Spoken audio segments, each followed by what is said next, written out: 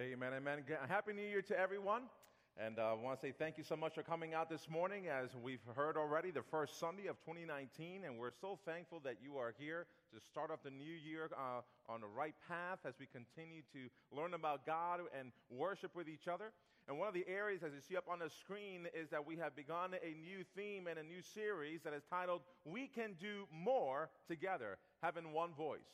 Now, one of the things that I want to share with you is that even though we began a series of being for our neighbor in 2018, and then we've begun a new series here in 2019, please know that we are not getting rid of the for our neighbors. In fact, our goal is to be able to build upon what we have already started.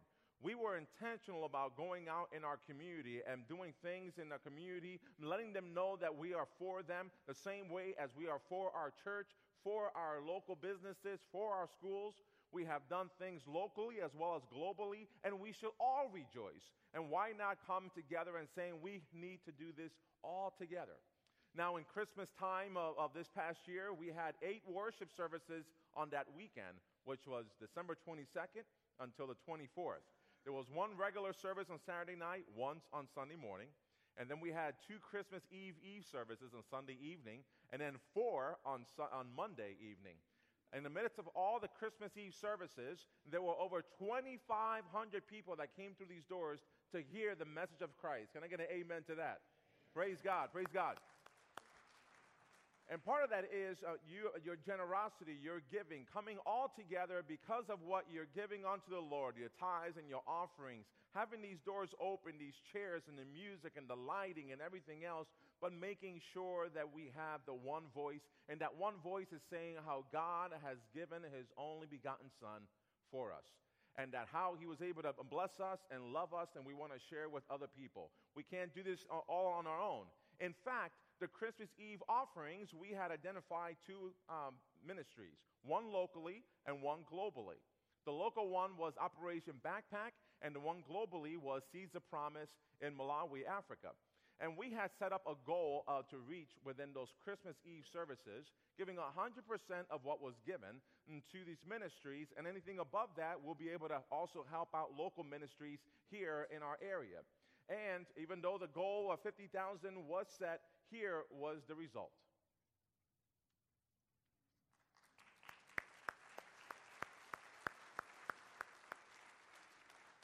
We're being for our neighbors and knowing that we can do more together, certainly enough that there was not one individual that gave that amount. It was a collaborative effort. It was more of saying, this is what I'm able to give. And another person said, this is what I'm able to give. And all combined, we were able to raise on that amount for these ministries. And we're so thankful, knowing that how God has blessed us, we're able to bless others.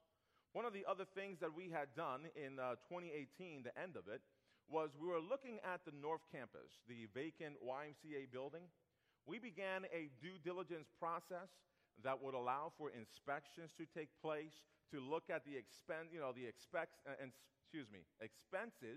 as well as what we can do for our ministries.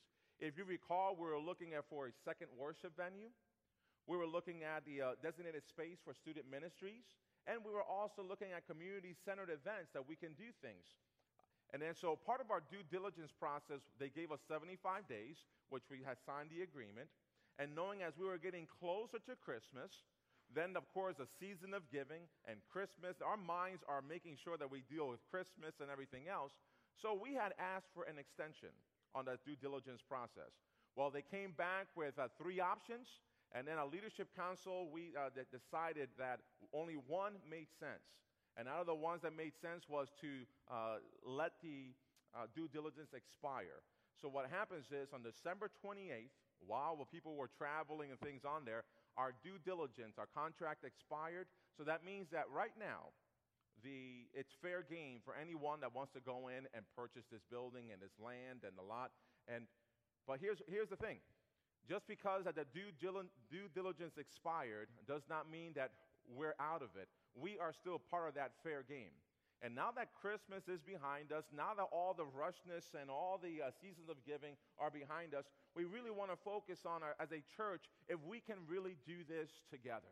I know that our minds were doing different things. We had asked you to provide funds for the 2019 operating budget of our church. And then we also asked you if you can pledge for the North Campus, and I know that was tough.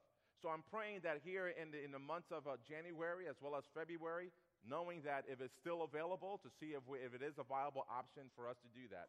But we can't do it on our own. I can't do it by myself. My staff can't do it on myself. The leaders and our volunteers and the ministries and programs, we need to do this together. So I do pray that if it does happen, I know it's going to be a lot for our church to do as we continue and to reach out to our community. But again, we can't do this alone. Our goal is to be able to be for more neighbors. And part of that is, as we begin this series, our big idea for today is that working together is not optional. Working together is not optional, and we need to be able to know how we can come and say, I can be a part of this, or I can be a part of that. Ms. Ashley said today about how she just wanted to be connected and be a part of something, so she went to the women's retreat, and then she came back and said to her husband, I'm going to be going every other year. She wanted to be connected in the same way that other people here want to be connected with life groups and ministries and missions. I mean, this weekend right now, our Apex, which is a student ministries, is over in the Rock Mountain Bible Camp. Can I show the pictures by any chance? I know that it probably wasn't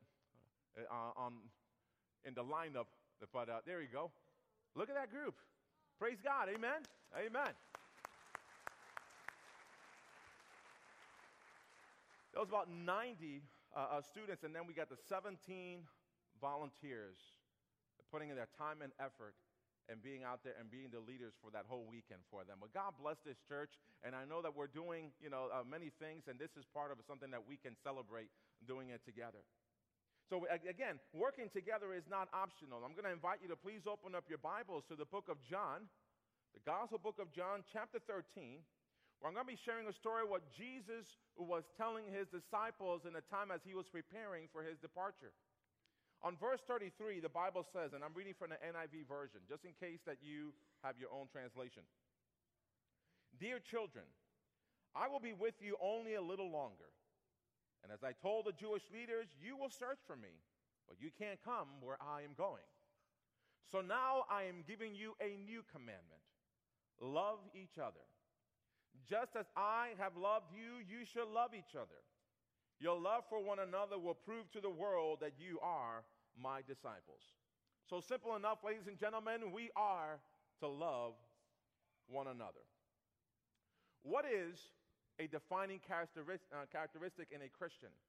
I'm talking about that if you take everything, you have nothing, just left to your bare essentials. How does one identify, or how does somebody else identify you as being a child, a son or daughter of our Almighty God? Well, hopefully one of your answers is by the way that you love, the way that you share your love. It's very important for us to understand that even in the midst, whether we're rich, whether we're poor, whether we have much, whether we have less, that we can still love God because of what he has done for us. Knowing and understanding that we came into this world with nothing, we can leave out of this world, but we can have something to hold on to, knowing that we can have eternal life through Jesus Christ. And so Jesus knows that his hour has come in this story. He wants to prepare his disciples for his departure. Jesus knew that once that he was crucified, that all these men will also be suffering. That they will be in need, that they will scatter in a way because they don't know what is going to happen. Think about it. If you hear about the stories and read upon how they came to know Jesus, some of them, they left everything. They left all they knew in order to follow Jesus. And so he was a teacher, he was a rabbi, he was the one that saw the miraculous signs going, and how Jesus gave them the power and authority and the Holy Spirit to do the same thing unto others, sending them out 2 by 2. And so now all of a sudden here, Jesus is preparing them for his departure. They won't be able to follow him, so therefore he gives them a new commandment. Love one another. Just as I have loved you, love each other. So what is love? We have a good inclination here in the 1 Corinthians chapter 13, verses 4 through 7. The Bible says this about love, the things that what is and what isn't. Love is patient and kind. Love is not jealous or boastful or proud or rude. It does not demand its own way. It is not irritable, and it keeps no record of being wronged. It does not rejoice about injustice, but rejoices whenever truth wins out. Love never gives up, never loses faith, is always hopeful, and endures through every circumstance. Please know that the Bible is saying that through every circumstance, whether you're celebrating in your highs and your joys to be able to have that love, and whether you're suffering or concerns and trials or tribulations to be able to continue to show the love in the midst of what you're going through. The same way in verse 33 of the scripture that I began reading, it was talking about dear children that Jesus is telling them.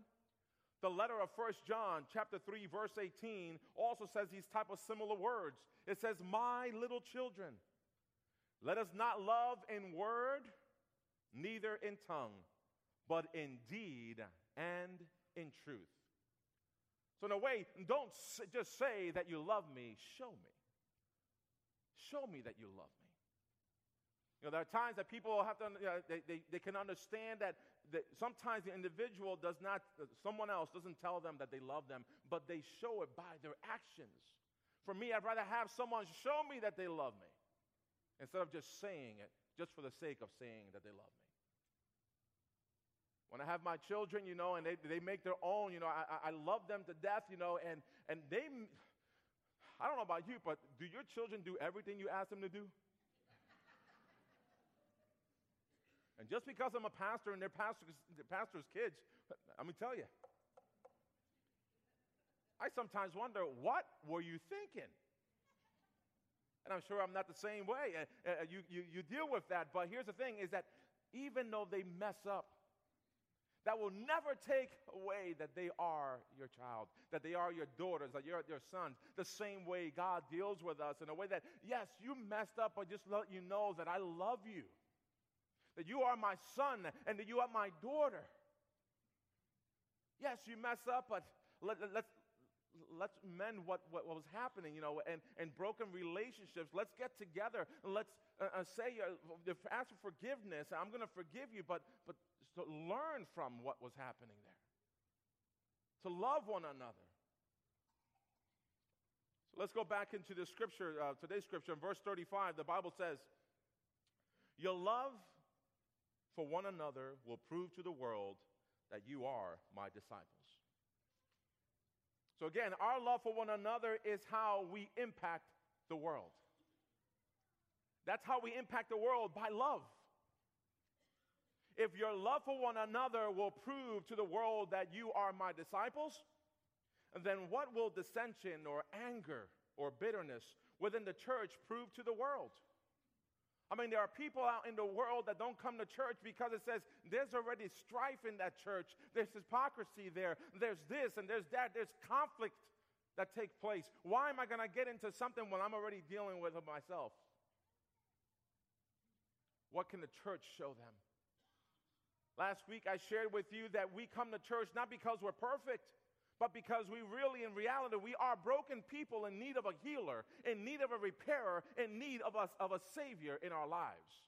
Not that we're better than anyone else, but that we come knowing that we're broken, knowing that we sin, and therefore we need God's grace. We need His love. We need His forgiveness. But it's not only for us. That word, the gospel of peace, the gospel of love, the gospel of Jesus Christ is for all who want to be able to listen and apply what they listen into their lives. We can do more together if we learn how to love the way that Jesus loved us. And truth be told, you understand that there are times that people would say it's a lot easier to love our enemies because we only have to deal with them not on a daily basis. But it's so tougher when we have to deal with someone that we see day in and day out, whether it be our associates, whether it be our supervisors, whether it be the clients that we serve, whether it be our spouses, whether it be our children. Sometimes it takes all that we can in order to love them. It's a hard ask. It's a hard task in order for us to do what we have to do. Even as Christians, those who are sons and daughters of the Almighty God still understand that loving someone else is hard work. But think about it. Are we also hard to love? God is able to say, look, I love you. Jesus said, love them the same way I have loved you. We got to do this together. We have to have that one voice, and that one voice is letting people know that there is hope in this world, in the midst of darkness, that there is light. And Jesus is that light. Jesus is that hope. But if we don't have it inside of us, if we don't have it the way that we react to things and out in the world and show them, wow, there's something inside of you. I want some of that. I want what you have. I want that self-control because I would have lost it. I want that love because that person is so hard to love. But have we been in that position before? It's so easy for us to forget where we were in our lives when Jesus got a hold of us. Don't forget. We all have different levels of faith. You may have come in here for the very first time today with no relationship with Jesus Christ, and you're sitting next to somebody who has been in church all their lives. But that's the beauty of it, coming together because we're worshiping together. We're worshiping, we're hearing the word of God, we're hearing what God can do in our lives and what He can do through us and through the precious Holy Spirit. It's not easy, but it's also not impossible. God gave us that new commandment. Jesus gave us that new commandment. And if He gave us that new commandment, trust me, ladies and gentlemen, He's going to provide the tools in order for us to accomplish that commandment and make it so. You see, the very story of John 13 points to the cost and the challenge of living a life that keeps one commandment, to love one another the same way that Jesus loved us. Amen. So throughout this series, this is just the beginning, but throughout this series and throughout this year, we'll be intentional about working together to make an impact in our church, in our community, in our world, and let people know that as we're together, it's not only with us, within brothers and sisters and our guests in a church, but also how we can do this together with the relationship that we have with God, that we have with Jesus, that we have with the Holy Spirit and one another. Don't miss out next week. Next week, we're going to be talking about how working together keeps us right with God and each other. Let's start off this new year right. And remembering, just like if you were here for Christmas Eve, the three gifts, and one of them was left unwrapped. I pray that this year the challenge is to you is that you start unwrapping the gift that God has given us through His Son, our Lord and our Savior, Jesus Christ, one day at a time, and getting better at it. But we can do this together. Don't feel like you're all alone. Let's pray. We thank you, God, that you have allowed